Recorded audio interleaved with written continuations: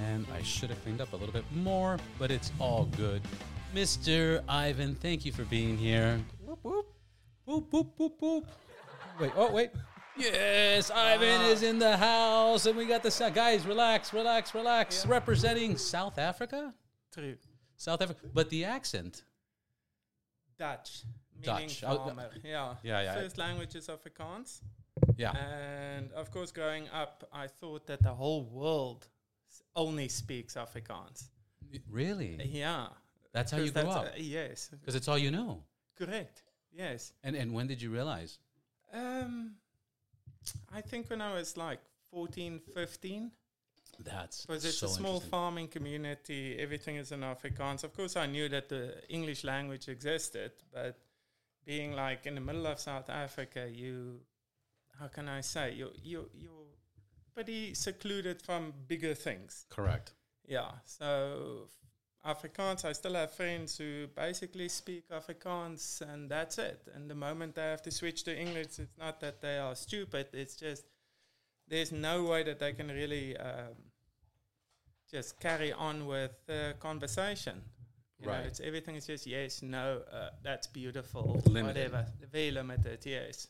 Yeah, my weird thing when I was younger that I thought the world, this is so stupid, I thought the world was black and white. Because I watched TV and everything was black and white. I think I was like 10 or 11 years old, and I asked my mom, I go, Mommy, when did the world turn into color? And my brother, my older brother, he's like, you're so stupid. Like, those are just the cameras. I was like, okay. But yeah, exactly. It was like, that's interesting. But if you were growing up watching I Love Lucy and, old shows like that, like you really think that was, and then your mom's like, oh, that was like 20 years ago, 40 years ago. And you're like, whoa, that's so crazy. I think talking about old shows, all our shows was dubbed. Oh, so that's right. Even like Alf, the little alien dude. Yeah. That was purely in Afrikaans. And only when I came to the States, I saw that it is actually a he speaks American English. show. He speaks English. Correct. Like in my head, I never made the correlation between, because you're just so used to what you're fed. That's what you know. And that becomes your reality and your norm. And then only later on you figure things out, That's so wild. Yeah. That goes to show you how you're raised and what you're around. And people don't get that. It's very easy for people to judge from the outside and say, hey, man, how come you're not doing stuff differently? And how come you're not working harder or whatever the case is? But there's a saying, I forgot who said it. If you were born and raised the same way that person was, you would do the exact same thing. Correct. And people say, not me. No, you're not listening. If you were born and raised the same way, you don't know any different. Yep. So that's where the circumstances, which brings me to another point. You were talking about my guest and how open they are. Oh, yes. And it's interesting because I really started thinking about that. And I started thinking about what's the link of all my guests, the successful ones, the ones doing marketing or, journalists or attorneys, detectives. And one thing I bring up because I didn't have a father when I grew up. And it's interesting. 99.5, I think maybe one person said they didn't have a father, but everybody had that father figure. And it's just another, I know it's already confirmed, but it was just so far in my studies, it's like, dude, it's 99.5. You have that father figure in your life, you're going to do so much better. So it's very interesting that you should mention that, because my father passed away when I was 12. Oof. And I'm the youngest of 3 boys and, of course, the favorite. But of course, and hold on, that's this one. I like the orange button. You're gonna see me reaching over eventually. Please do. But I was very fortunate that, like a year or so after he passed away, my barefoot water skiing coach, who also had his boat shop like one town further. We were on our way to the dentist because our town doesn't have a dentist. And on the way back, my mom just stopped and we looked at some skiing equipment. And by the time we walked out, she says, oh, yeah, he'll see you on the weekend. And I was like, what? And basically, Oom Koos, meaning Uncle Koos, took me in with his family. So every weekend I would be with his family on the river. Grew up next to the Vaal River. And for about 5 years. Every weekend I'll do boat shows with him, and just that was my first real father figure. Yeah. And of course, he turned out to be a very wise, very humble, very if you wanted to ski, you had to clean the boat. Right. You know, so there was a lot of responsibility being with him and his family. But he was my first real father figure, and he's still in my life today. And then when I got married, my wife at the time, Taryn, her dad baptized us, and he became my next father figure. Like, there's 3 people when I see them, I kiss them by saying hello. One is my brother, and then those 2. Meaning Jamie, my ex-wife's dad, and Koos. So I've been very fortunate to have an amazing... and guidance. Yeah, and I think if you've got that in your life... It's so important. Yeah, because... It's so important, because it's so easy to get lost.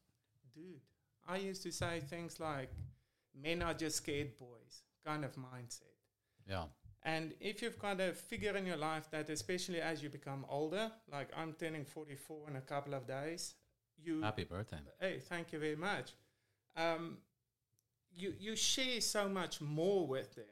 And sometimes, of course, you want the ear. Sometimes you really want the wisdom. Sometimes you want a pat on the back. And sometimes you want to be told, Yeah. And it's the that is the most important part of it. Because... of course, our own ambition and our ego and that kind of stuff makes us move forward as men. But having a father figure, it's so important. It's funny because that I've mentioned this to people, but the word no is more powerful than a yes. Yeah. And people respect a no. Because if you're the yes guy, if you're like, yeah, can you do, can you help me? Yeah. People stop appreciating it. Yep. People don't respect it. When you say no, they might be like, what a dick, you know? That's but, he's got responsibility, or he has to do, hey, can you help me move? No. Yeah, there's pure wisdom behind the no. Yeah, there's why do you want to bump your head if I'm telling you that it's not going to go as you want it to? And you don't need to know all of it, but if there's respect and love, then you just take it, the no. Yeah. So I... kind of steered the conversation. This is is what my important whole... that men speak or just talk or be, I'd like to say normal, not just normal. have the bravados of life. Well, here's another thing. The reason I love doing this, it's I'm almost at 130 episodes. Wow, congratulations. Thank you. The reason I love this is how often do you get to talk to somebody from another part of the world in another industry, ask them, can you please turn off your phone? And have this intricate conversation. And I don't know, this might end on strip clubs. I don't know. It might end on the moon. Yeah. But there's going to be some knowledge, there's going to be some growth or some information of that we want to talk about, that we want to get out there. And people are going to appreciate. A lot of people are just sitting in their car and they just want that company and hearing that information of so-and-so, you know what I mean? Yeah, something that you can relate to. Right. That's a very important thing. Also, we were talking a little bit about motorcycle helmets just before we pressed play, and it's the love for a specific hobby that also pulls you together. Right. But you can be riding, but the moment you stop, this kind of conversation continues. Right. And that's then what builds the bond. But even that's the number one reason for motorcycling, right? Yeah. But even that's limited, because how often do people actually ride? Like, I try to ride at least once a week, but that's not even enough. No. That's not even enough, and that's me. Yeah. Now, how often do people buy a motorcycle and they don't even ride it, and they take it out maybe, they put 1,000 miles on it a year? Yes. That's a lot of people. So people are still too busy. So they buy it for that purpose, but don't get to execute it. Very true. Which is another thing. Yeah. But motorcycles, I mean, have you been to the bike shed? Of course. Okay. Yeah. Yeah. I just did a podcast with Dutch again. He was on before. We went to do a podcast. Yes. I'm going to publish it next week. But I went to do a podcast of his new updates and new programs, and it's his second year, and I'm a member there. And have you got your ring? Yeah, of course. I'm one. not wearing it, but are you a member? No. Yeah. But when it opened up originally, I went for the full tour. Because, of course, like the upstairs area of the private bar, and I was thinking, oof, that's where you rub shoulders with fellow enthusiasts. Absolutely. And get to be invited places and just be part of a community. Community at the end of the day. A community. And it's a great community. I became a member the day they opened, and ever since then, some of my best friends right now are from the Bike Shed. Yes. And they have events every weekend. They have, I think next week they're doing a casino night where they're going to have dinner and games, and it's just a cool spot. Yeah. But I went to talk to Dutch, and I wanted to get the update of how's business, how's LA compared to London. Correct. Because London's problems are different than LA's problems, Yep. you know, and the economy here is, you know. So that's what we went for. Let me tell you, we started talking for 2 hours. We did not talk about Bike Shed. Yes. We talked about vegans, men's health, Yep. exercising, AI, artificial intelligence. You know, we went all over the place. It was pretty wild, but I was recapping and listening to it. I go, what an intricate conversation. Yeah. You know, it's deep. And then again, when would I ever get to sit down with the owner of Bike Shed and just have that, and have all the employees do not go in this room? Yes. They're having a conversation. Yes. When would I have Ivan here from South Africa thinking that the world speaks one language and Alf doesn't speak English? That's you it. know? Yeah. Like, it happens here. That's where it happens. What motorcycle? We'll jump real quick on the motorcycle topic since you mentioned it up. So this is my second Harley. When I grew up, my eldest brother had a couple of motorbikes, but then the one that got me into riding was a Kawasaki, and it was a Thumper, a 500cc. So from the age of like 14 till 18, I had full access to that, and I just loved turning the throttle. yeah. And I'm going to check the camera angle real quick. Go ahead. oh, cool. And then it was a whole Vespa era. Like eventually I owned like 7 different Vespas. And my one before I came to the States, I had a KTM 530, which Nice was bike. again just a full-on thumper. Yeah, yeah. Loved riding that Super fun. thing. She tried to beat me to death once. Like that's why my fingertips off, broke my shoulder. Just didn't make a jump. Very hard moment, kudish, but I'm fine. But then coming to the States, I always knew I would have a bike. Right. So, of course, I decided, let's go the Harley route. Wanted The to American buy, dream. of course. A little 48. That's what I really wanted, to customize that. Went into the dealership at Huntington for that bike. So, it looks a bit weird. Wasn't too sure what I should get, how much time I will have. And, of course, it's like the owner of my mother and both my brothers are redheads.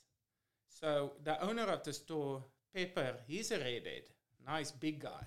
Yeah. So I decided, I like redheads. You know, I'll go with what this guy tells me. So I ended up walking out of an iron. Rode the iron for like 5 weeks. And of course, I'm not a tall guy, but I just couldn't get... Yeah. I'm flat out all the time kind of thing. Not that I'm a speed guy, but it's very entry-level-ish kind of thing. Took it back and immediately got the lowrider edge. So you had purchased it and you traded it in. Correct. That's, by the way, 95% of the people that get that bike. Within 3 to 6 months, they're like, oh my God, they outgrow it so quick. They're like, Yeah, it's a little commuter bar hopper kind of thing. And now I can do distance. I can just ride with the people that I ride with and just have amazing days. Yeah, added the bags, added the thing, added the pegs, customized it to fit my position better, and I absolutely love it. yeah, it's a great bike. It's a great, that's a Dyna Lowrider there. It's a great bike. Yeah, I like... What year did you get? 21. Okay, so you have the Softail suspension with the monoshock. Yes, and that was just recalled. Which is awesome. And they gave me a new nut.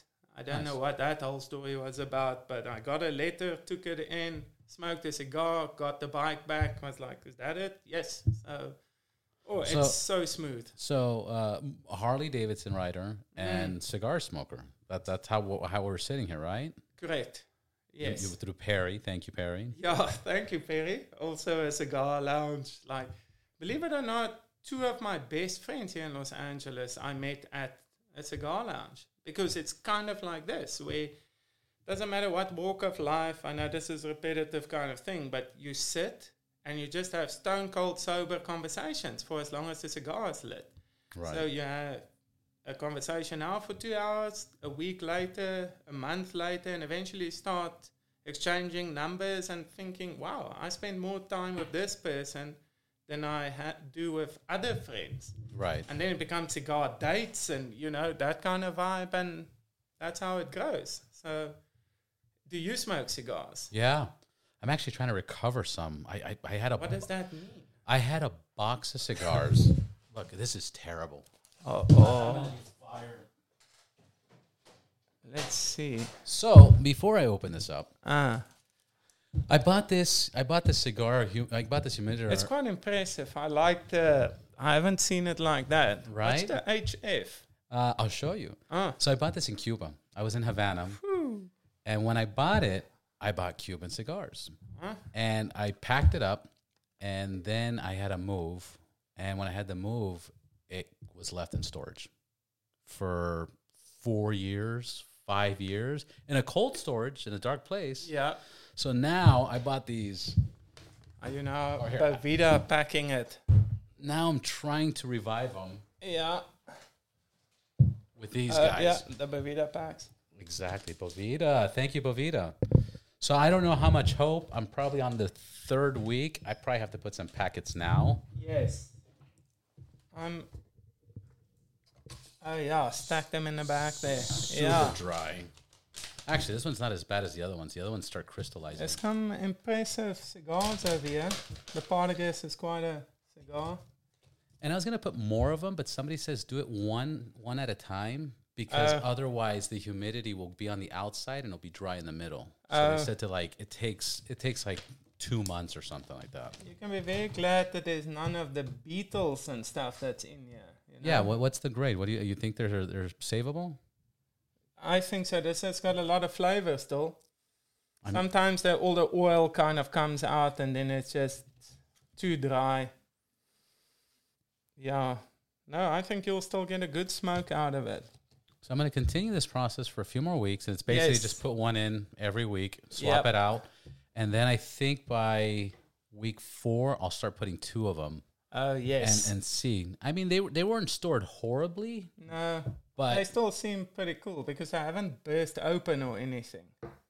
Yeah, so you've got very well-aged cigars over here. And then HF, does it say what HF is? No, there's a little pouch in here, but... That's for the key. Check out the key. It's pretty cool. I forgot what HF, but it was I think it's from Spain. Oh. But it's very exciting. I bought it from Cuba with Cuban cigars. The lacquer finish is quite something, which reminds me I bought you a cigar. Oh, no, you didn't. Being a Cuban, I'm not the best in Cubans, but this one has got a bit of a story behind it. It comes from Costa Rica. Okay. There you go. This is beautiful. So, I like flavor in my cigars. And that is a Cuban that actually has got the flavors. You're going to enjoy that one. Well, hopefully we smoke it together. Hopefully we should meet up with Perry. That would be amazing. One of 2 things. Usually we do it right on Sunday. I got a good group of gentlemen that are just fabulous. Yes. And maybe if you're available, meet up with us. We usually meet up at the bike shed. Yep. Because of children and everything, we don't spend a whole day riding. No, it makes sense. Yeah, we go to the bike shed and then we'll do like Angeles Crest, or we'll just go to the PCH and get a lobster sandwich and then go home. That's it, yeah. So usually we try to get home by 1, but we meet around 9 in the morning, 9 or 10, get breakfast, maybe later smoke a cigar. Afterwards, we can meet up with Perry. Oh, definitely. What do you think? Yeah, I've got my local where he goes to in Montreux, Cigar Empire. Really, and we've got our own little dedicated room at the back, and that's where he sent you the photograph out. Oh, that's right. Yeah. That's awesome. Yeah. Okay, we'll get Perry. Throw it in your box over here. Let's do it. There you don't think it'll damage it? Oh, no. Definitely not. You know what? I've never done this in my life, but I want to try something real quick.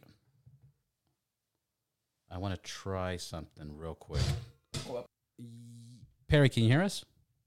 Yeah, now I can hear. My phone was going crazy. I don't know why. Okay, welcome to the Ride Boundless podcast. We have Perry on the phone. Yeah. We're just confirming. We were just talking about cigars, and we're wondering what's your schedule Sunday afternoon so we can smoke cigars and meet up. I'm open anytime. All right, there you heard it, ladies and gentlemen. That's Perry, it's Ivan. I finally made it to the show. Oh, what's going on, Ivan, man? My favorite African. You see, I told you this. Yeah, you were saying that ninja, right? That's it. Your favorite ninja. African ninja. Yep. And Perry's been a guest on the podcast before. Unfortunately, I did not publish that one. Oh. We got too drunk and we kept putting the bottle in front of the camera. So, but oh yeah. Sorry about that. No, so Sunday we're thinking about, Ivan and I are thinking about going for a quick ride in the morning and then in the afternoon smoke a cigar with you. Yeah. Hit me up. It'll be perfect. Awesome. We will do that. We will keep you posted. Perry, thank you for calling back and being on the show. Until next time. See you this weekend. Yeah. See you on Sunday, Perry. You've committed. Now you have to arrive. Otherwise, we're going to say, you know what? That one guy who bloody catfished or what? Ghosted us. Sounds good. I do know how to ride the electrical motorcycle. So. Yeah, that too will come your direction. Yeah. Actually, I've got a seat on the back. Oh, yeah. Yeah, like... No, I don't sit in the back. Come on. What, you sit in the front? What is going on? Wow, that's only the second date. I ride my own bike, Perry. man. All right, brother. Have a great day. I'll give you a call later on. All right, thanks. All right, have fun. Thank you. Okay, bye, Perry. Bye. All right, that was cool. Now you see? Now I'm going to have to do more of that. That's how we get this going. That's it. Phone is on silent. Let's talk about, we talked about cigars. We made plans. We have motorcycles. We talked about wisdom and father figures. Let's talk about your career. You have a career and you make Super Bowl commercials. What's that about? That's part of it, definitely. That's, again, another thing that I never really thought was an option when I started out. Or let me rephrase that it would escalate into becoming my new norm. Yes, I've been now 4 years in the States, and I think I've been part of like 9 Super Bowl commercials. Wow. Yeah. Only? I've been here 4 years. Yeah. I got here yesterday, and I did 9 Super Bowl commercials. It's. How does that work? Explain yourself. Sure. Where should I start? Do you want to know the road leading up to where I'm now? Because it's been a 20-year journey, or just let's start off with what brought you to America, and then how that developed. Oh, so in South Africa, I've only worked in the film industry. Okay. I've never done any other job professionally, so it's not as if I did something and then decided I'm going to do film. I basically finished my studies and started at the bottom in the industry, and then worked my way to the top. Yeah. And then my last 6 years in South Africa was the years where I was an art director and kind of everything is freelance, but I was kind of in-house at one of the biggest production houses in Cape Town.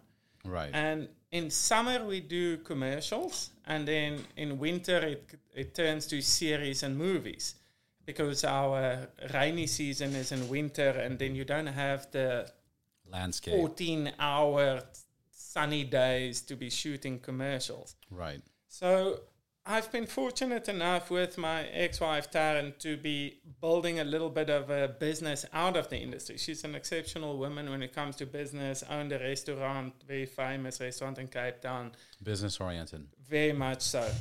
And we ended up facilitating the industry by having tools, a panel van, 2 8-ton trucks. At one stage I had an office. Wow. And heavy duty equipment. Yeah, and it was a lot to manage at the time, but also whatever it takes to make the job easier. And while doing commercials, what happens is, because in South Africa we're service orientated, so the brand comes there, there's a fixed budget. We are a fairly cheap crew in relation to what it is over here, meaning here I am unionized and there it was all non-union work. I also didn't even know that there was this thing as unionized work. Right. But in South Africa, I did a feature. After the fact, the producer just said, sorry, I didn't make any money on this thing. No one is getting paid. So for me, it was a hard knock by offering, all the equipment and the trucks and everything. And then I was like, whew, how do you recover from this? That's a bit tough. Right. Then fast forward by like 5-6 months, I did another commercial, and it was almost the same kind of scenario, where after the fact, you have to explain the reasons why you feel you need to get paid kind of thing. Right. And that just broke the camel's back, because there's always been two trails of thought back in South Africa. There was the pioneers who just did whatever needed to be done. So if you were art department related, they will have their own prop houses and stuff. But by the time I started, they were a little bit not so much in tune with the current hip and happeningness of, let's say, commercials. A lot of them went to go and hide more in series and features. So it was very difficult to get talking about role models, somebody who was just ethically and morally on par. Right. So after a couple of these ticks against me and me trying to be the best that I can be, I knew that my time was up. And what led to that as was I did a feature with Jeff Mann, who did Transformers and Mr. and Mrs. Smith. Jeff Mann. Jace Mann. Jeff. Jeff Mann. Yeah, he's a production designer. So he's done like huge things. The Secret Life of Walter Mitty and Tropical Thunder. How did you do Tropical Thunder? So great. Transformers, great. Yeah. How did you meet him? He came to South Africa and did a feature there as the production designer. So I decorated for him. And then towards the end of the show, because he was far from his family and stuff, he would spend a lot of time with me. And towards the end of the show, he said to me, can I take you out for dinner? And I said, of course, like, that would be so cool. And at the dinner table, he said to me, Ivan, you're the only guy who was 100% transparent with me in this whole process. Right. Because what happens is sometimes there's a lot of requests, like can we have 20 action vehicles on set, but actually there's only 12 available and nobody wants to say something or it doesn't fit in the budget, so only 6 arrives, and it has to just work kind of thing. Yeah, instead of saying what's going to happen, they kind of just like, oh, he wants 20, here you go. Correct. Deal with it. Correct. Yeah. And you were up front. With everything. Yeah. And then he said to me, come to Los Angeles. Please come see how we operate. It's though that kind of planted a seed. Yeah. And then like a year or so prior to it, I did another feature with Brian Buckley. And he owns Hungry Man Productions. And there's an office here. There's one in London. There's all over the world. And with a production designer with the name of David Skinner. And we did the whole movie, Pirates of Somalia, and it was a huge success.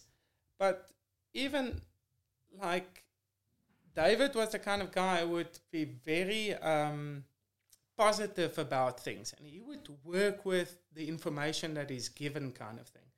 But I didn't really have a lot of chats with him in the 3 years or so before I decided to come. Yeah. And then when I came here, of course, I had Jeff Mann on the list who originally planted the seed. And I set up a couple of meetings. And one of them was David. So I was here, I think, 5 days or whatever. And then I got hold of David and he said, well, I'm busy shooting a Verizon ad at Disney Ranch. I can come fetch you the morning. And that's in downtown LA where he lives. And I was literally living 300 yards from where he lives. So he fetched me, we went, I got to go see this big scale of how commercials get done. Yeah. In South Africa, if you're the art director, you've got one props master, one PA, and like 4 Nigerians who's literally carrying all the furniture and props around. That's your team. And here it is huge, the art department. You get your own coordinator. You get it's almost like running a movie. So I just caught my jaw thinking who's paying for this? Yeah. How the hell is this even possible? Yeah. But in any case, by day 2, David was like, so why are you really here? And I said, oh, David, things are a little bit running towards an end. Now I like saying things like, oh, I hit a glass ceiling or whatever. But there is also borderline desperation to try and wanting to grow. Right. So he said, it's fine. I will sign under DC Skinner Production Design any paperwork that you bring my way. So you do the legwork and I'll sign. So I'm like, wow, okay. Wow. So I went back to South Africa with this hipple in my step kind of thing, going oomph. I found somebody who's willing to someone get established, not someone. Exactly. Not anyone. Exactly. And it took me 2 years to finalize all the paperwork. And in that 2 years, it was quite a mission because I was busy training for a full Ironman, started a new relationship with, which is now my ex-girlfriend, and at the same time trying to get myself out of the country. Now, very respectful, it is a third world country, so you don't just pick up the phone and say, cancel my phone line, or right. I need to hand in my gun, which paperwork do you fill in? And there's the emotional side, there's I had to sell my house, I had to sell my trucks, and there's a specific time that all this can happen, and it can only happen once I've got the paperwork. Right. So when it's real. Yes. So 6 weeks before arriving here, I did challenge Raf, the full Ironman in Germany. So that also kind of borderline broke me because I would work 6 days a week on a feature film, train from 8 till 11 at night kind of thing, and just trying to maintain that. So it's a lot of vitamins, it's a lot of very healthy food. It's like burning the candle at both ends. A lifestyle, yeah. Which is one hell of a coping mechanism, and also a very, how can I say, self-absorbing kind of thing, but it kept me focused. Right. I think sitting on an indoor trainer on a bicycle for hours and running treadmill, and it's a very rhythmical, you swim in a straight line, you run in a straight line, you cycle in a straight line. It's a discipline. Oh, definitely. That's it. It's a discipline that you apply, and by developing it, it applies to other things. Oh, it does.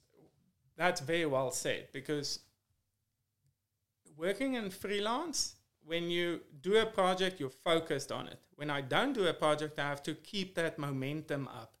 Otherwise, you don't just want to be sucked into your couch and get a call to say, can you start at 3 o'clock this afternoon? And you're like, oh, that's going to take a lot of effort. So I've run these two parallels in my life of just staying busy to the max, either sport or call it endurance training, and then, of course, work. But to get to your original question of how did I then finally get here, I got here, that was saying goodbye to my mom, saying goodbye to my girlfriend, selling my house, selling my trucks, basically leaving everything behind. Question, kids? No. Okay. No. The only thing that other than in my household, meaning furniture and stuff, that I sold was my coffee machine. Because I used to have a training partner, a female. She's a urologist, and everywhere that we go, I would have to buy the coffee at the coffee stops, and then it's a coffee and a pie and a whatever. So after 4 years of that, I said to her, you're not getting my coffee machine, you'll pay a half price for this thing. So she still has it. She's very happy. What kind of coffee machine was it? What's the Italian? The Brivio? No, it starts with a L. I'm stuck on Lerati now. Ilonghi. Ilonghi? Okay. That's it. Yeah, push the button. Yeah, the whole thing, and it crushes the beans, and you tap, and Exactly. So that was my baby. And that's all meditation. It's all like. Oh yeah, it becomes a big part of your life. The good old coffee. Yeah. And so when I arrived here, the day that I flew, my ex-wife, she's still my best friend. Her and her husband, she's got 2 kids now, Cedric. That was is your the best friend? husband. She's still my best friend. She stole your... Wow. No, she didn't steal my Oh. best friend. I'm like, wow. I was like... She is still my best friend. She So steal your... I'm very I'm glad so that happy didn't we- get lost in translation. It's like, Okay. I don't know. There we go. I would like to know what the comments would have been. She stole my girl. What? Yeah, like, woo! She's still your best friend. Yeah, so 2 days before I flew to America, she was like, you know what, Ivan, You can have your coffee machine. No, I'm kidding. fly business class. I said, why? She says, that's how you arrive in the United States. That's how right. you set yourself up for life. Not that from now on I only fly business class, but it's the concept of you walking away from so much. Like I said to my mom and my ex-girlfriend, you know, in a day's time, I'm in a new country having to establish myself all over again. You guys are still going to the same store, buying the same milk, life goes on. You're like kind of heartbroken because I'm not around, but Life moves on. I am on a whole different mission. So I have to kind of cut it off right there. So of course, while sleeping in a business flight, that kind of cuts it off. But arriving at the airport with my bicycle, 2 bags, and a laptop, that's when I figured out, oh, shit's getting real. Reality sinks in. I don't know. If it's going to work. Ooh, What am I doing? here? That's the thing. Like, Yeah, reality sinks in. dude, and if it doesn't work, do you know how difficult it is then to Go back. and pick up? How do you just randomly rebuy a house or Like I get rebuy goosebumps thinking trucks? about it, Or yeah. Oh. the relationships you can still rebuild. I'm talking about work, all of that. But it was pretty a sobering moment. Having said that, I got the opportunity to then PA on a job that David was doing with Capital One, and they had Samuel L. Jackson there, and Ridley Scott was the director. Wow. Exactly. That's your first one? So I am standing poor there. thing. It must have been so hard with your luggage and bicycle. Do you know how good the crafty is on these big productions? You know, Yeah. it's not just a bowl of chips and peanuts. No, it's a like, gourmet. oh, There's a yeah. chef's. That's Chefs. Not a chef. I used to take so many photographs of just the setups of that kind of stuff. But so that first production, I was like, okay, I'm here. I got to see stuff. But my relationship with David was never a scenario of, now you are my bread and butter. It's never been that. So I managed to meet another art director on that production who I spoke to a lot. His name's Simon Morgan, and he's like the best, most well-established art director there is in the commercial field here in Los Angeles, meaning Hollywood, or in this topography. And we spoke, and I said to him my background and all of that, and he says, you know what, Ivan, come with me onto the next project and come ask questions, come PA for us, but now you'll have access to me. And I went like, whoa, dude. One of those moments. Yeah. So, Robert, the thing is, if it's like somebody coming from India and saying, oh, they've done a commercial there or a feature film or whatever, you don't know that person's skill set. He could be a human sandbag for, you know what I mean? There's no way of correlating his skill set into what it's meant to be. It's not even, you're not even able to verify most people's skills that are from here, you know, let alone from another country, another culture, another, you know. Correct. So there's another thing now that you mentioned, the verification of skill sets. That's where the whole union thing came in, which I also had to get my head around it, because back in South Africa, like I say, you start loading trucks, and then you can, art department-wise, there's a couple of steps you can go to the top. And as you know, with most things in life, it's about experience that eventually gets you there. The more you take on, or you wait for the person above you to die. One of kind of those kind of steps. Right. But or you kill them. I'm kidding. Or you push them down the stairs. It's jokes. yeah, jokes. Where's your joke button? You know, what is it? Old roots die long or something. Oh, yeah, bad roots last. It's just a whole different path. But Something. here in America, at least if you're a set dresser and you're under that specific union, that's, I'd like to say, the job that you do. Right. If you're a props master, you're in a different union, that is the job that you do. So, of course, I needed to be in the Art Directors Guild, or the ADG, the local 800 union. But once again, now I'm standing shoulder to shoulder like someone like Simon Morgan, and I'm like, Mr. Jack of all trades, how do I even, like, I need to figure out what his job really is. Yeah. Then I need to figure out which tools he uses, like computer skills-wise. Then how he operates verbally. You know, you can't just say, hey, you fool, move that. You have to say, what would it take for you guys to get this done? Diplomatic and never Right. having to undermine anybody or anything. Basically on the Which quick question. In South Africa, there is that hierarchy, right? Of like, this person you speak this way, and then that place you speak that way. Correct. Okay. Yeah, because Yes. it's a hierarchy, right? Yes. Yeah. And Yeah, here you have to be more diplomatic and very much so. So I then got to rub shoulders with Simon, PA'd on that job. Spoke to the production designer on that specific job. She gave me very good tips, like I had to get a better website, you know, all those kind of things. And then fast forward by almost 2 years of me doing PA work, it was the only way to get to know people. There's a couple of targets you want to hit. You want to get to know the coordinators on the art department because they work for various production designers. And that hopefully is a way in. So Yeah. if you assist them really good, then hopefully they'll take you on to the next one and you meet another production designer, another one. But I was unionized like 3 years ago. But like I said, it almost took 2 years for me to level up my skill set because also union-wise, now all of a sudden there's a very high daily rate connected to your name. So you can't just be winging it at that time. at that budget. Yeah. Exactly.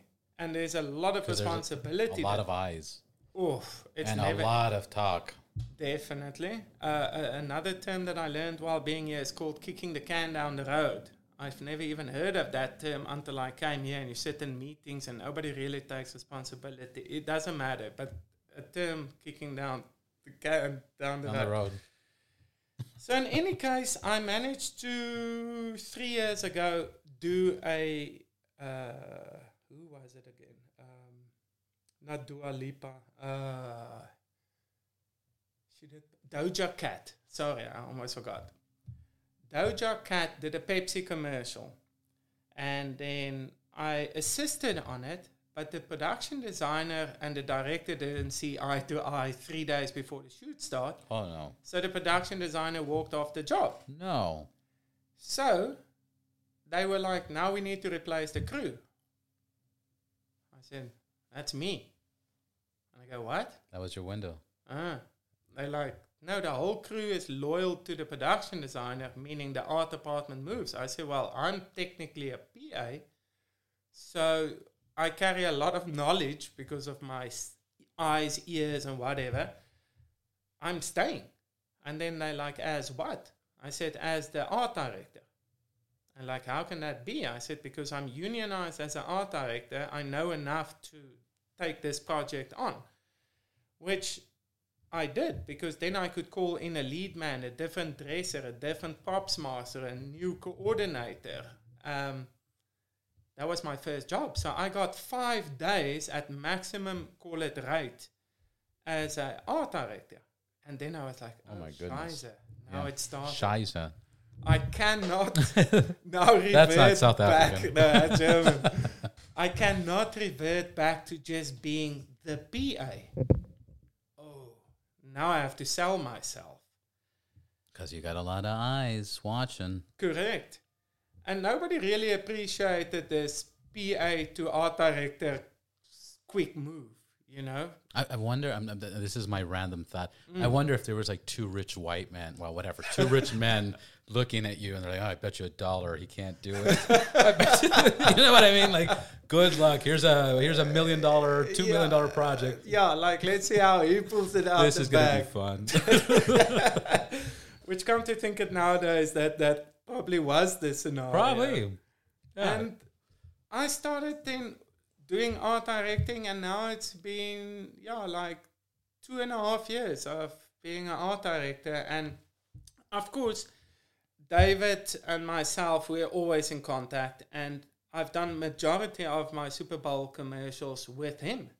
So he only, after a year or so of me art directing, said, come, let's see how we can mold you. And talking again about, like, he's only 10 years older than me, but I mean, he's got so much knowledge. So every project that I'm on, he just, let me say it this way. In the past, I've had some issues with, let's say, my construction teams or whatever. You cannot sit them down after the fact for let's talk about the project, how we can better ourselves. They take it too personally. And if you say one thing wrong, emotional damage. Emotional damage. That's a good one. Correct. Yeah. With David, every project, during the project or after, we have these lengthy conversations of how can I facilitate you better? How can we be in shorthand with what your vision is and how I can facilitate it? What skill sets do I need to do? What do I need to understand differently? It's like you got to be a therapist or psychiatrist approaching everybody. Pretty much. And I'm fortunate enough to get that guidance from David, to stay in that. Robert, I live in my own skin and I'm a bachelor. So I cannot rest on my laurels where I go, oh, look at me, woohoo. No, I have to stay on top of things. And if you're in that 1, 2, 3% at the top, the staying, I'd like to say sober-minded and the best version that you can be. I only have myself as a product. I am Ivan Fraser. That's, I don't have a truck or the tools or an office or nothing anymore. It's only the experience and the knowledge. You are the talent. Correct. So I have to better myself on each and every production, and then thank God to somebody like David who will spend time and energy and share knowledge. I'm just keeping on. That's how you eventually do 8 or 9 Super Bowl ads, by just staying on top of it. Being consistent and taking advantage of opportunities. Correct. And I think what I get out of the message that is the biggest take is showing up. You mentioned earlier where you were like, without the discipline, you make the excuses of like, I don't want to get off the couch. Yep. I don't want to go. That's a lot of work. I don't want to do this. And the funny part about that is that's a double-edged sword, because one, you're fighting your mind about being lazy. Yeah. And then at the end, it's like going to the gym. Nobody wants to go to the gym. We force ourselves to go to the gym. Some days we like it. Most days we don't. But what happens with your mind is your mind's like, don't go to the gym. You get hurt and it's cold outside and it's rain and this, that. But at the end of the day, your mind says, you fucking idiot. You didn't go to the gym. You're so fat and lazy. Your mind plays that double game. But the takeaway that I'm getting on this is you showed up. Yes. And when it didn't pay, you still did the work. Yep. And when it didn't pay again, you still did the work. And when you had an opportunity, you took it. And when you had to make a decision, you executed. So that's extremely well said. And that's one of the expressions that people undermine a lot, where it's as simple as show up. Correct. Show up.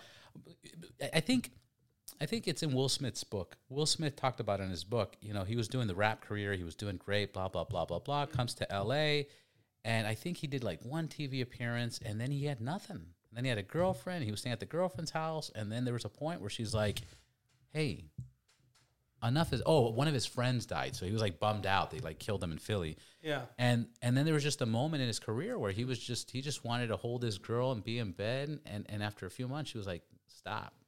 Yes. Stop. Go. You're friends with Arsenio Hall. Go over there. And he's like, what am I going to do there? He goes, just hang out. Yep. hang out, say hi, shake hands, just show up. He goes, but nothing's going to come out of that. And long story short, he met one person. Yep. They changed contact information. He got a phone call 4 or 5 months later. Fresh Prince of Bel-Air, Will Smith. And it was a girlfriend saying, get out there. Yes. And the thing is sometimes we don't have the girlfriend or the parent or the father or the brother to say, hey, get off your ass. Yes. You know, and that's huge. Well, now that you say it... You can't just blame it on your good looks and your hair. No. Which is a wig, so by the way. It's a what? A wig. No way. No. Oh, that's it. I'm like, what? Yeah. There's no way. You're born with hair like that. You're 100% correct. Like, one of my favorite sayings is also, every day is a test of willingness. Right. And it's, like you say, it's about showing up. That's why I also surround myself with, like, athletes. Because if you cycle at 6 a.m, that means that's when the train goes. You don't arrive at 6 and then find a tap for your water. No. That happens the night before, filling your bottles and stuff. You're there at 5:30, stretching it out, and, you know, there's discipline. That's what I'm trying to say. Yeah. And that is something that definitely is part of a lifestyle and not just a new summer fad because I want a sexy body or whatever the case may be. For summer. That's it. Yeah. And that discipline also, that reminds me way back then when I was younger. In our little town, my parents we had a farm, but we also had a liquor store, what we call a bottle store. So if I wanted a new wakeboard, and a wakeboard is 800 rands, I could work and make bags of ice or help sell the alcohol in the liquor store during a Friday afternoon. Then I would do the kitchen at a friend of mine's parents' restaurant at night, work there. And then on Saturday, I would work in a manufacturing plant for cow supplements as a forklift driver for my uncle. So that's 60 rands I could make in a weekend. But if I was at the halfway mark of 400 rands to the 800, my parents would give me the wakeboard. We would always meet halfway. Same with a pair of sneakers. Because you put in your effort and you went out of your way. And correct. So that gets instilled from a young age that I don't want to say it's by the sweat of your brow, kind of you have to swing a pick or an axe, you know. And right. But it's definitely, I think a lot of people will tell you the 10 reasons why something doesn't happen. I'm more like, if you live in expecting things to happen, then you can definitely pounce on those opportunities. And yes, there's bad stories and then there's coincidental stories and whatever. But hero stories. Correct. But staying consistent is the most important. You know, my journey is definitely not over. Like, I will keep on growing, keep on being the best that I can be in a lot of ways. I'm also go through the ups and the downs, don't get me wrong. If I finish a project for one whole day, I basically just have to lie down and watch TV. Right. Just to recoup from being that bloodhound of information, you know. It's right. Just to call it detox from just that overstimulation of information. Yeah. Two things come to mind. One, Super Bowl commercials. I had a roommate back in the days, and he's a director and is really good at his craft. And one day I brought him a deal that it was a project called The Real Thing. I got a little producer credit on that, which was awesome. But Mario Andretti, the race car racer, he showed up in it, which was awesome. And this guy built this car, and it was a Boss 494 motor. There was only like 9 made for Mario Andretti. But when they installed it in the car, Mario Andretti couldn't get a lap because it was so powerful that the Mustang was a unibody. It was one piece. It didn't have a separate chassis. Yeah. So when he tried to go around the track, it would just, and then they just got rid of the motor. Long story short, I met a guy, he bought the motor, and he got a builder, and this builder was building like this $600,000, with this motor, 494, badass thing. Yes. My point is, the project paid okay for us back, 14 years ago, 15 years ago. Yeah. But he was hesitant, and he was like, I don't want to do this. And I go, well, why not? He goes, because I want to make movies. I go, like make movies. This is just side money. It's just a little project. Yeah. He goes, you don't understand. If I work into this, there's a big chance that I'm going to get stuck making little commercials or little small docs. Right. And then I was like, get out of here. Well, guess what? He got stuck. Not stuck, because he gets paid very well, but now he does commercials for Lincoln and Ford and all that stuff. Yes. And he's very happy. But then it's like, well, what happened to the movie dream? So my question is, is that a real thing? Will you be not stuck, but is that going to be your main focus, commercials? Or do you still see yourself wanting to make a movie afterwards? That's a very interesting question. Of course, the answer is yes, just based on the level of creativity. Of course, in features and series, you get to create a world and be more creative. What I'm saying is commercials is such a specialized field because you're dealing with agency client, and of course, and it's so compact. Yes, it's a specific. It's a specific language. It's a specific. For all the listeners, I can also say what my responsibilities are. For instance, it's of course we get a director's treatment, and that gets broken down based on whatever locations gets found. We try and keep the circus together, the whole shooting crew. So you can't go shoot half a day in Santa Monica and the other half in downtown. Or Palm Springs. Whatever. Correct. So sometimes you have to bring a location closer or alter something specific. So once that's been established, we would pull up a budget. And that's man days. That is what it will take to build a set. Transportation, food, everything. Yeah. And that gets handed in, and that is then your original pitch. So if that gets given a green light, then we can start on the actual project where, of course, later on the storyboard comes in. But the agency will send you, if we're doing a commercial for Coca-Cola, this is the brand packet.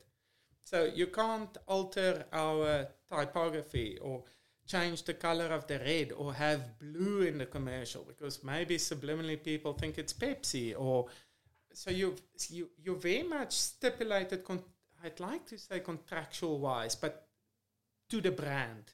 Right. If you shoot a vehicle, you can't just shoot it from the front. They'll tell you the new headlights with the dimming function or the dashboard is the most important. So only a 3/4 can be shot, and we can't see it next to a guy that's got a punk because maybe people will think now we're only selling to a punk minority or whatever. So there's all these brand guidelines and things. But my main job is then also to build the sets.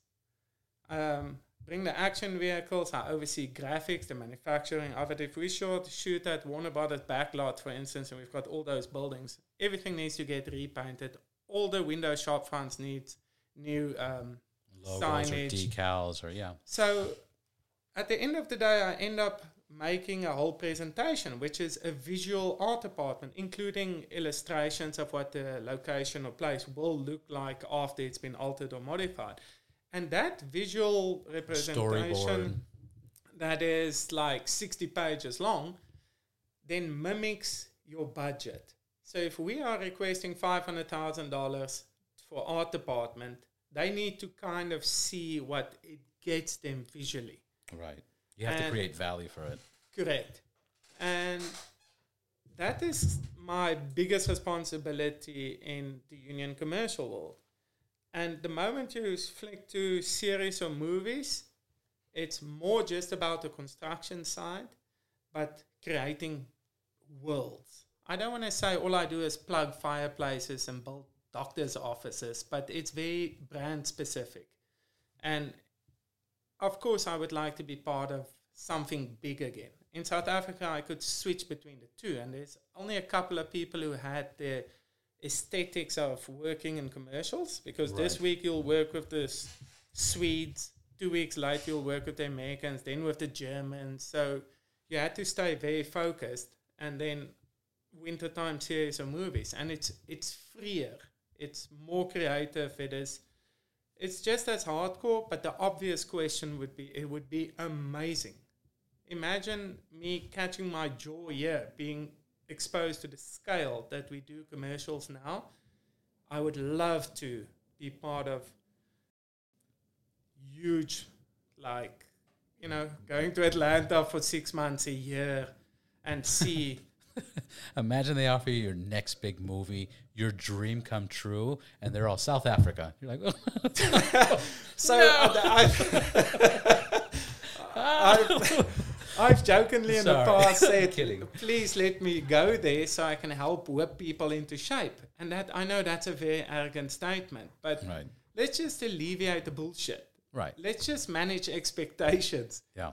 And having an insider's, I could become that guy. Yeah. Yeah, that's what definitely. I'm saying. But yeah, features, that would be amazing. I think that's a natural progression, or that will always be the longing. And it seems like it seems like it's even busier now than ever with all these, you know, Netflix productions, Apple productions, Amazon productions, Universal, MGM, blah.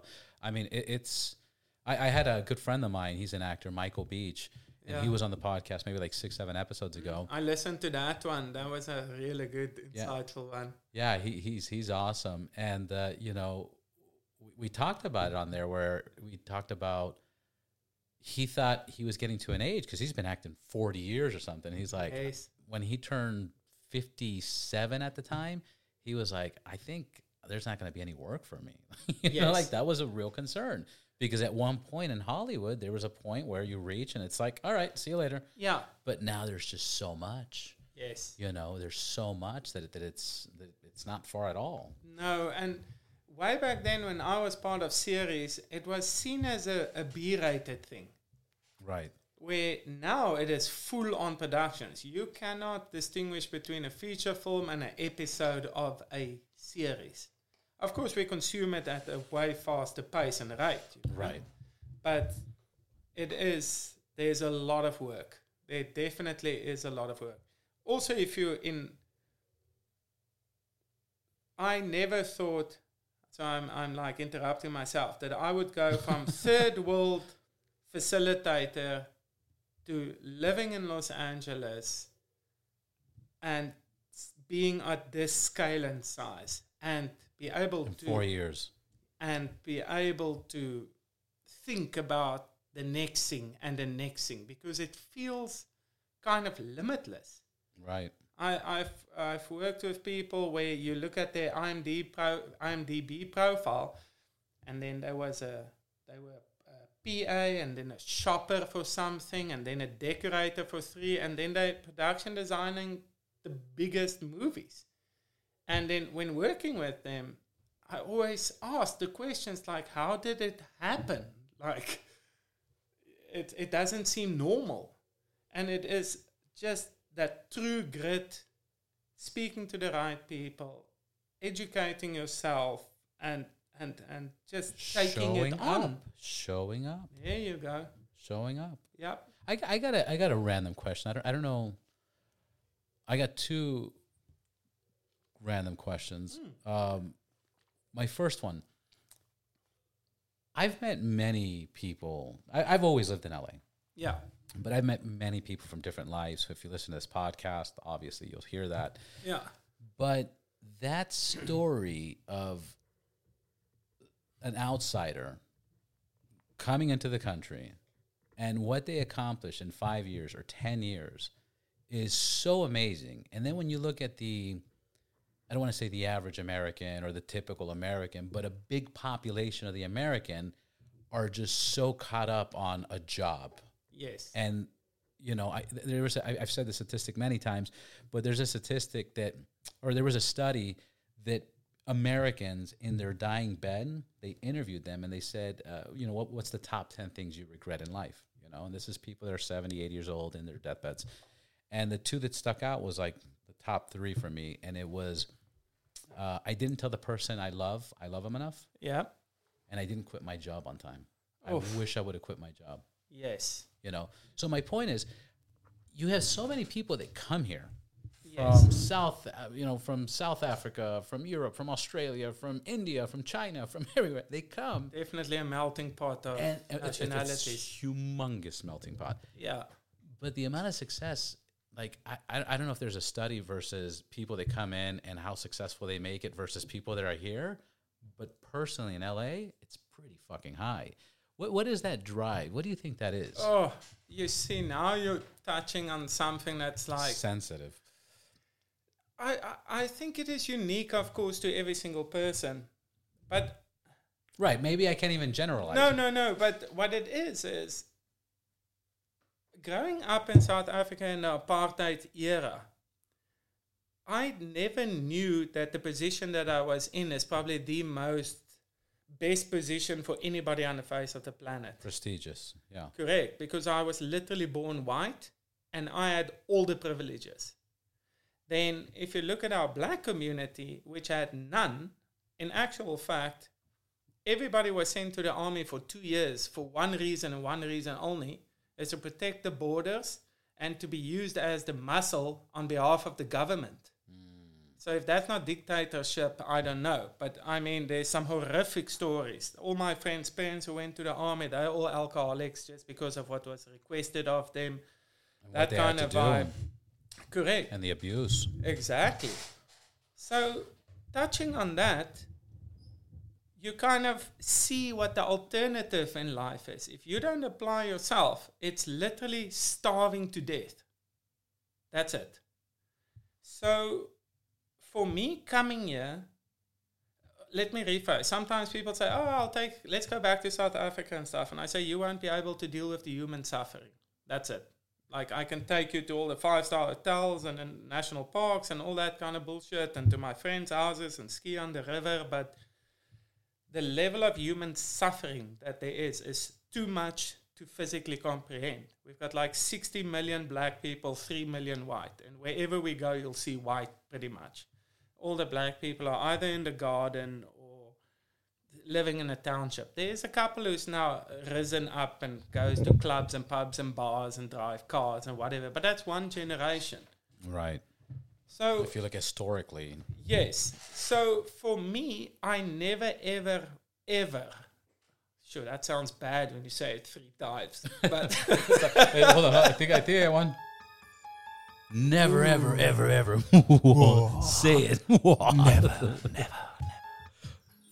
No, let's lighten it up. I don't know what's going on. I don't know. That sounds like my alarm in the morning. That's what you wake up to? That would put me to sleep. No. That's like, please wake up, but what's it's okay. What's the purple button? South they Africa. Were just crickets. Oh, yeah. I've never been to South Africa yet. What's this one? I forget what this. Okay. That's a good one. That's a good one. Yeah. You so never, ever. Yeah. Eat Diet Coke. Would I want to go live there again? Yeah. And I can break it down into 10 reasons, but most of them are personal to me. Right. And I think one of the biggest reasons is there's no rockets to the moon flying from over there. There's no this growth that we are referring to there. I'm not saying it doesn't exist. I'm just saying it's in a lesser amount.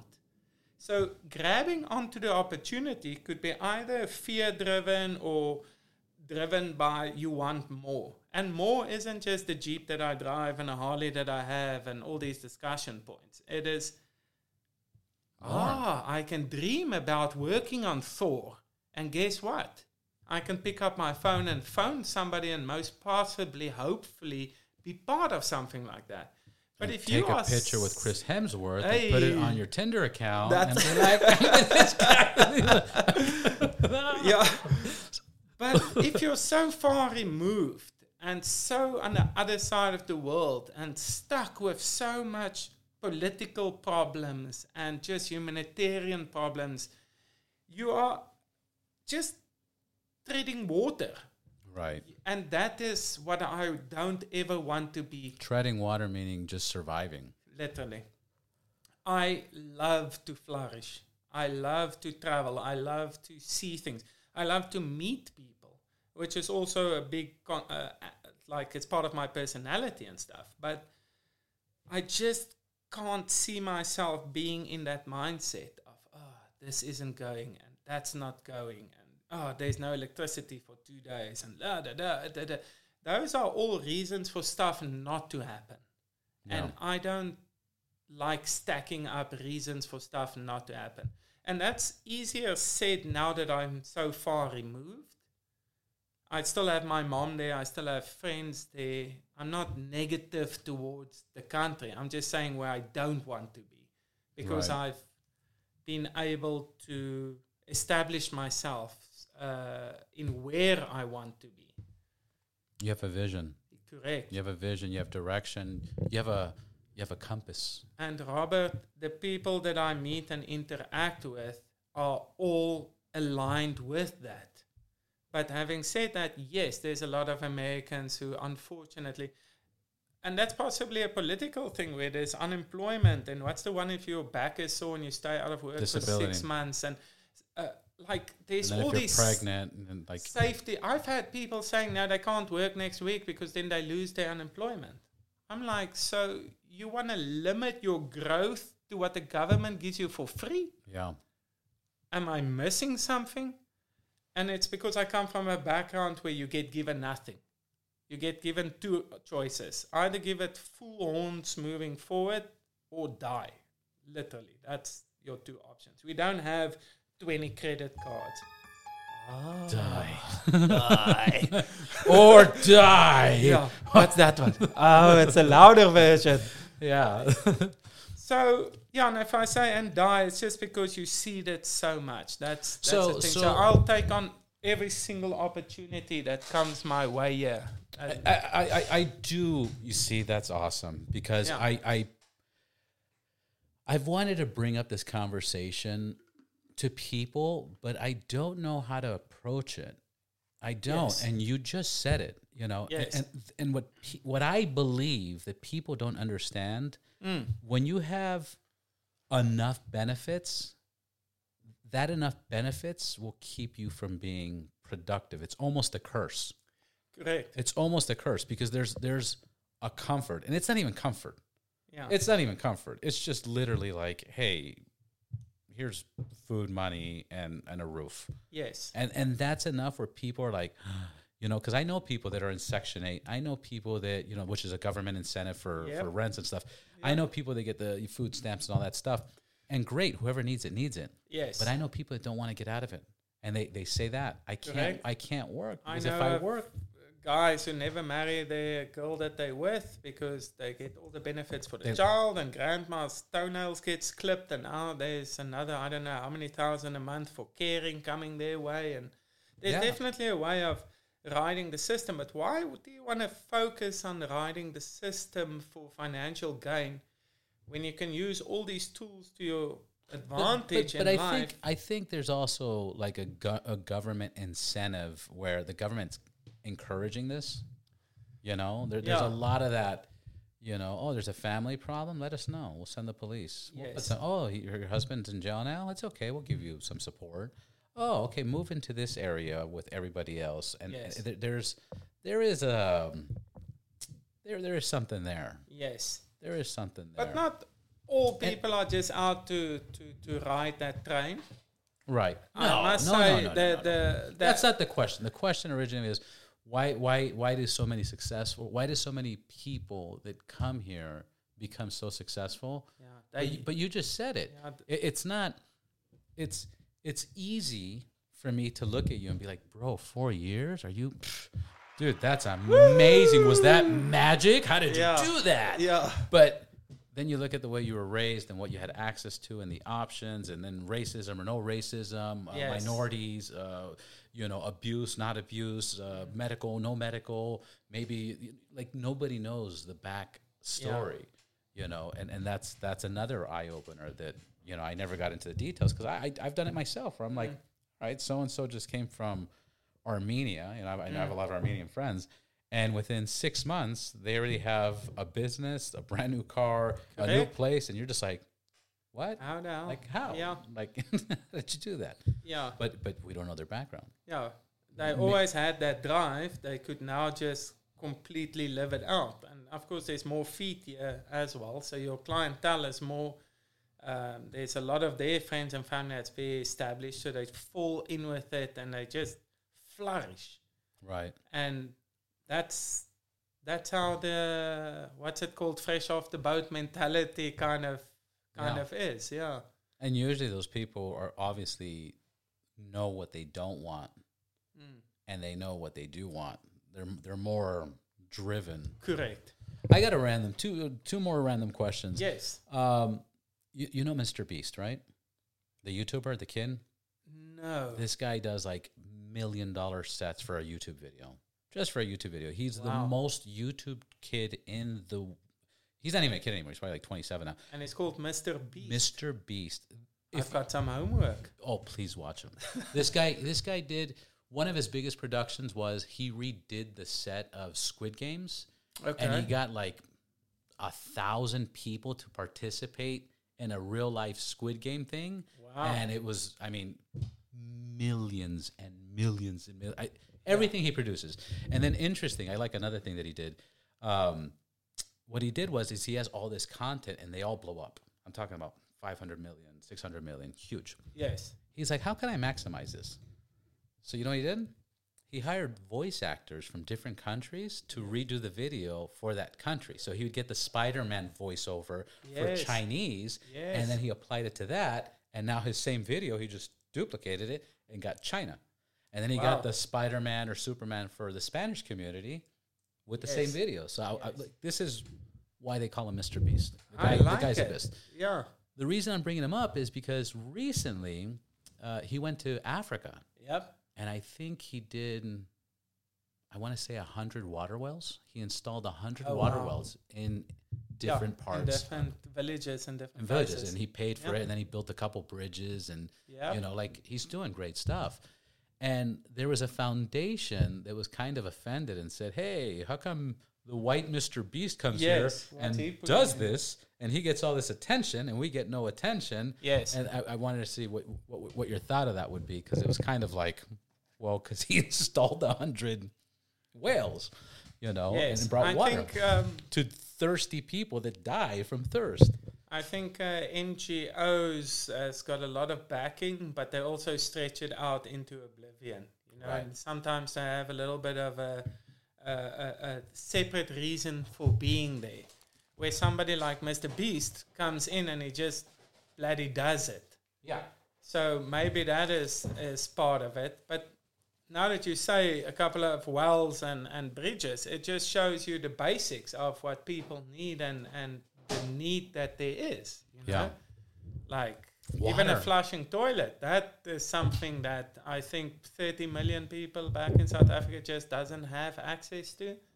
And we are smallest little pee flush, you know. So good for Mr. Beast. You'll be very impressed by him. I like that mindset. That's important, because that's the basics that people need. That's the basics. And then my last question for this podcast, I don't know if you want to get into it, but I want to get your opinion on it. I want to talk about a major failure. A major failure? Major commercial failure. Oh, hit me. What is that? Budweiser. So, what are your thoughts on Budweiser? And the reason I thought about this is because this is the first time I have a conversation about the entertainment industry. Yes. And it made me realize how much you do have to be a therapist and psychiatrist, and how you have to understand what each thing represents and how it's going to affect the people that view it. Yeah. Is it going to make them happy? Is it going to make them angry? A commercial is almost like you have to get a response. Yes. And it's, I'm thirsty, I'm hungry, I love it, I hate it, you know, whatever. What is your opinion of the Budweiser commercial, if you want to talk about it comfortably? So, because it's one of the biggest commercial failures ever, I think. So you'll have to give me more context. What do you mean by the Budweiser? The transgender community, what they did? You didn't see that? Oh, no, is that the one where no one now buys the beer? Yeah. Not even at Sturgis or... Nobody. You never heard the full story? No, I never heard the full story, but I got the general gist of it. I know that Kid Rock shot up a couple of beers and then steamrolled them, and then that kind of happened. Right. But I never saw the original commercial that set it off. Like, oh, we're not supporting this. So that was like oh, they're just explaining it. So this was the transgender, and they put her image. I celebrated my day 365 of womanhood, and Bud Light sent me possibly the best gift ever. They put her face on it. Okay. There, And Kid Rock. there, that's set up. Yes. There you go.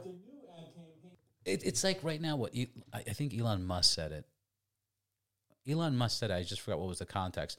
But it's like the guy that's running Disney. Oh, yes. Okay? Actually, it's David Pat. It's Pat David or something that said it. He goes, you're messing with the people. You're choosing an enemy in a sense when you start going to a certain community. And that enemy is the parents of the kid. The parents of the kid is the one that turns on the TV, Correct. is the one that buys the Disneyland tickets, is the one that drives on parks and all that stuff. Yes. And when you're going to start having, transgender in a theme park, encouraging girls to dress up like boys and boys like princesses, Yes. now you're starting a war with the parents, and the parents are going to say, no way. Yeah. And now if you look at Disney's major loss, Disney is, billions of dollars Yes. they've lost. So I'm not saying to choose or not choose, but to try to force an agenda on other people, it seems like it's bad. Yes. What would I want from your opinion? In a commercial research, how do you avoid incidents like that on other projects? Oh.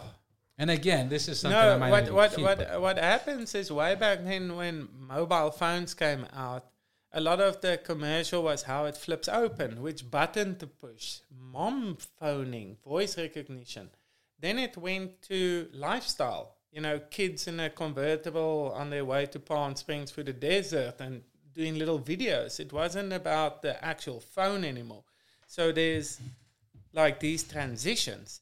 But they should have seen, because by the time we get it, all that research must have been done, because it's not they have a team. Oh, of course, yeah. It's not the That's first not and only one that the agency pitched to the client. Right. So it's as if it was given a green light with the like, this will be good for us. And then when it folds back, I presume that agency don't longer represents Einheimer Push on the next campaign. Right. So basically, you're an executor. I'm an executor. You're definitely. Not, you're not doing the script writing. You're not passing it through legal teams. No. You're doing the thing. You are. That's it. We are at the the executor. Executor. Yes, yeah, we are on the production side.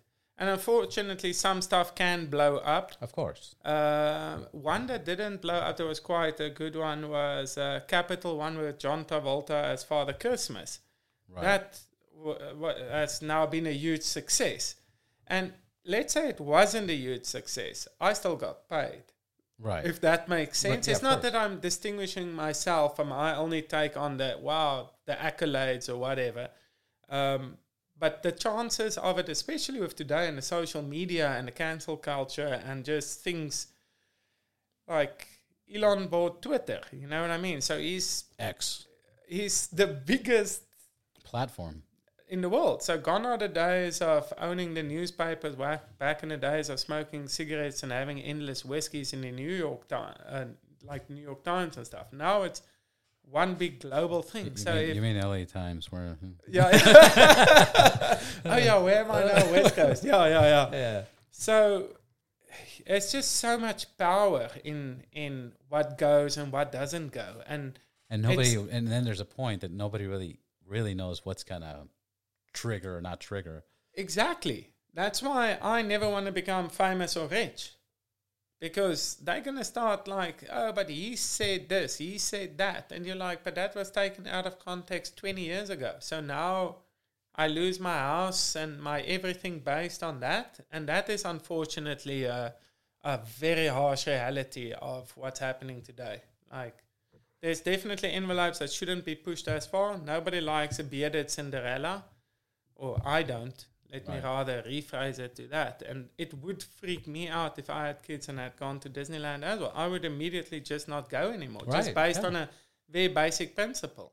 Right. So, and even that is unique to how you were grown up, your belief system, your tolerance Your to religion, bullshit, your belief, so many things. Yeah. So if that one failed for them and they took a big knock, sorry to hear. I don't know. Yeah. But that is the power of advertising. That's how strong it is. Like, it's insane. Like, how many people actually follow through and take visual cues. Watch it? Yeah. Oh, it's amazing. Yeah. All right, and then one more. I got to get in there. What's your favorite commercial? What like growing up till now, what's a commercial that you're like, that was just so good? Wow. That's an interesting one. We used to have a commercial for Pantene back in South Africa where this cowboy stops by the water and his horse is busy drinking, and then he takes his cowboy hat off, and it's just this like, like he's been riding for days, and then he dips his hair in with the perfect Pantene bottle, and he does it, and then out comes this Indian on his thing.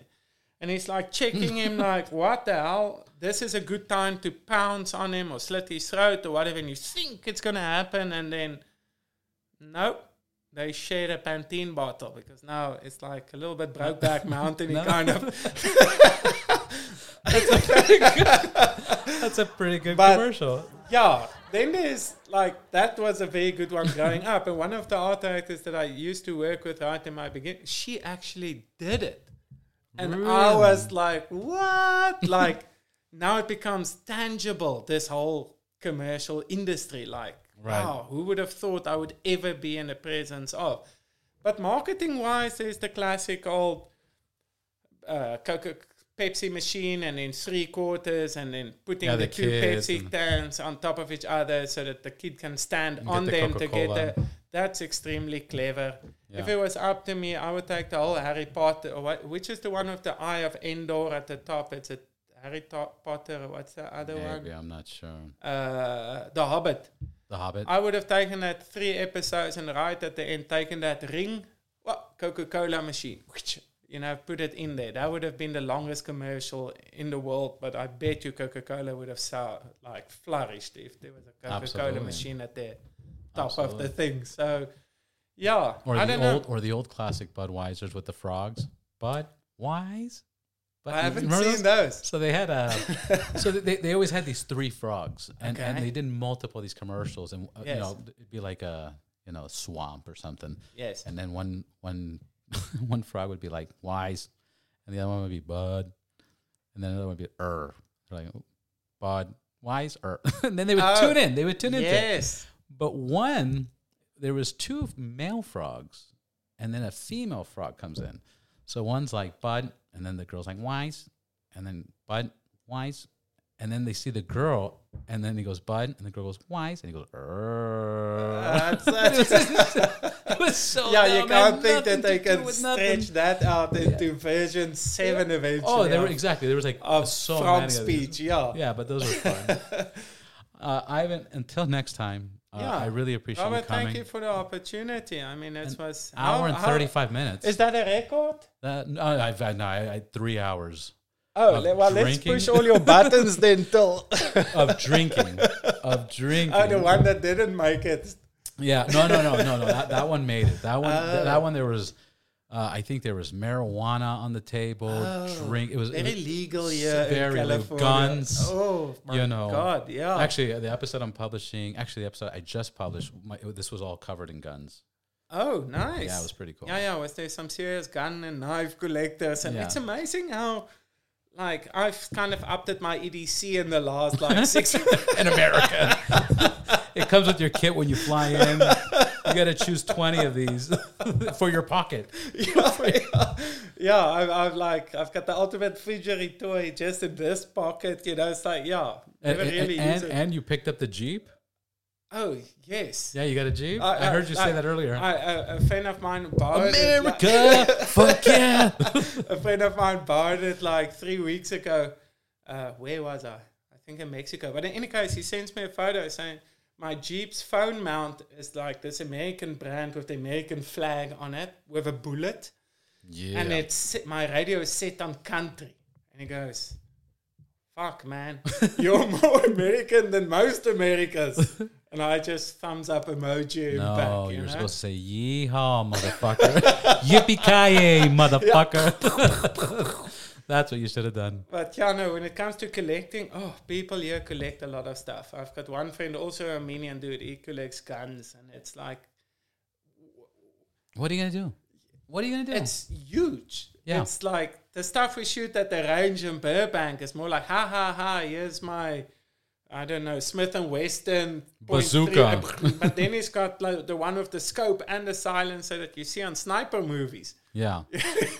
It goes out to a range of that, and you're like, okay. What are you doing? Yeah. Are we Yeah, filming? yeah. No, and it's another grip, and it's another this and that. Maybe I should look at the one when everything was packed out here, and they'll refer to, I've got more at home. Yeah. Now I can imagine. I don't know why, but what comes to mind is Arnold Schwarzenegger and yes. Sylvester Stallone. They're battling when Yes. they were making movies together. When they were making movies, Yeah. there was a moment where they were kind of like enemies, Okay. and it was like, Sylvester Stallone did Rambo, and then Big Knife, and then Arnold was like, all right, Commander, and then Sylvester did part 2, and he had a bigger gun, and then Arnold was like, I gotta get a bigger gun. And Who then came out with the double? he started coming out with the helicopter. He would detach the The Gatling gun. because they were whatever. just competing. Yeah. Like bigger, more. Yeah. And that's what it is. You start getting your EDC, and then you're like, Yeah. wait a minute, I need to add. And then all of a sudden, And then it becomes customized. I still haven't changed the exhaust on my. that's a I know stock my one friend, exhaust. Prince, he also looked at it the other day and he said, you know what, this bike is still very stock. And then I go,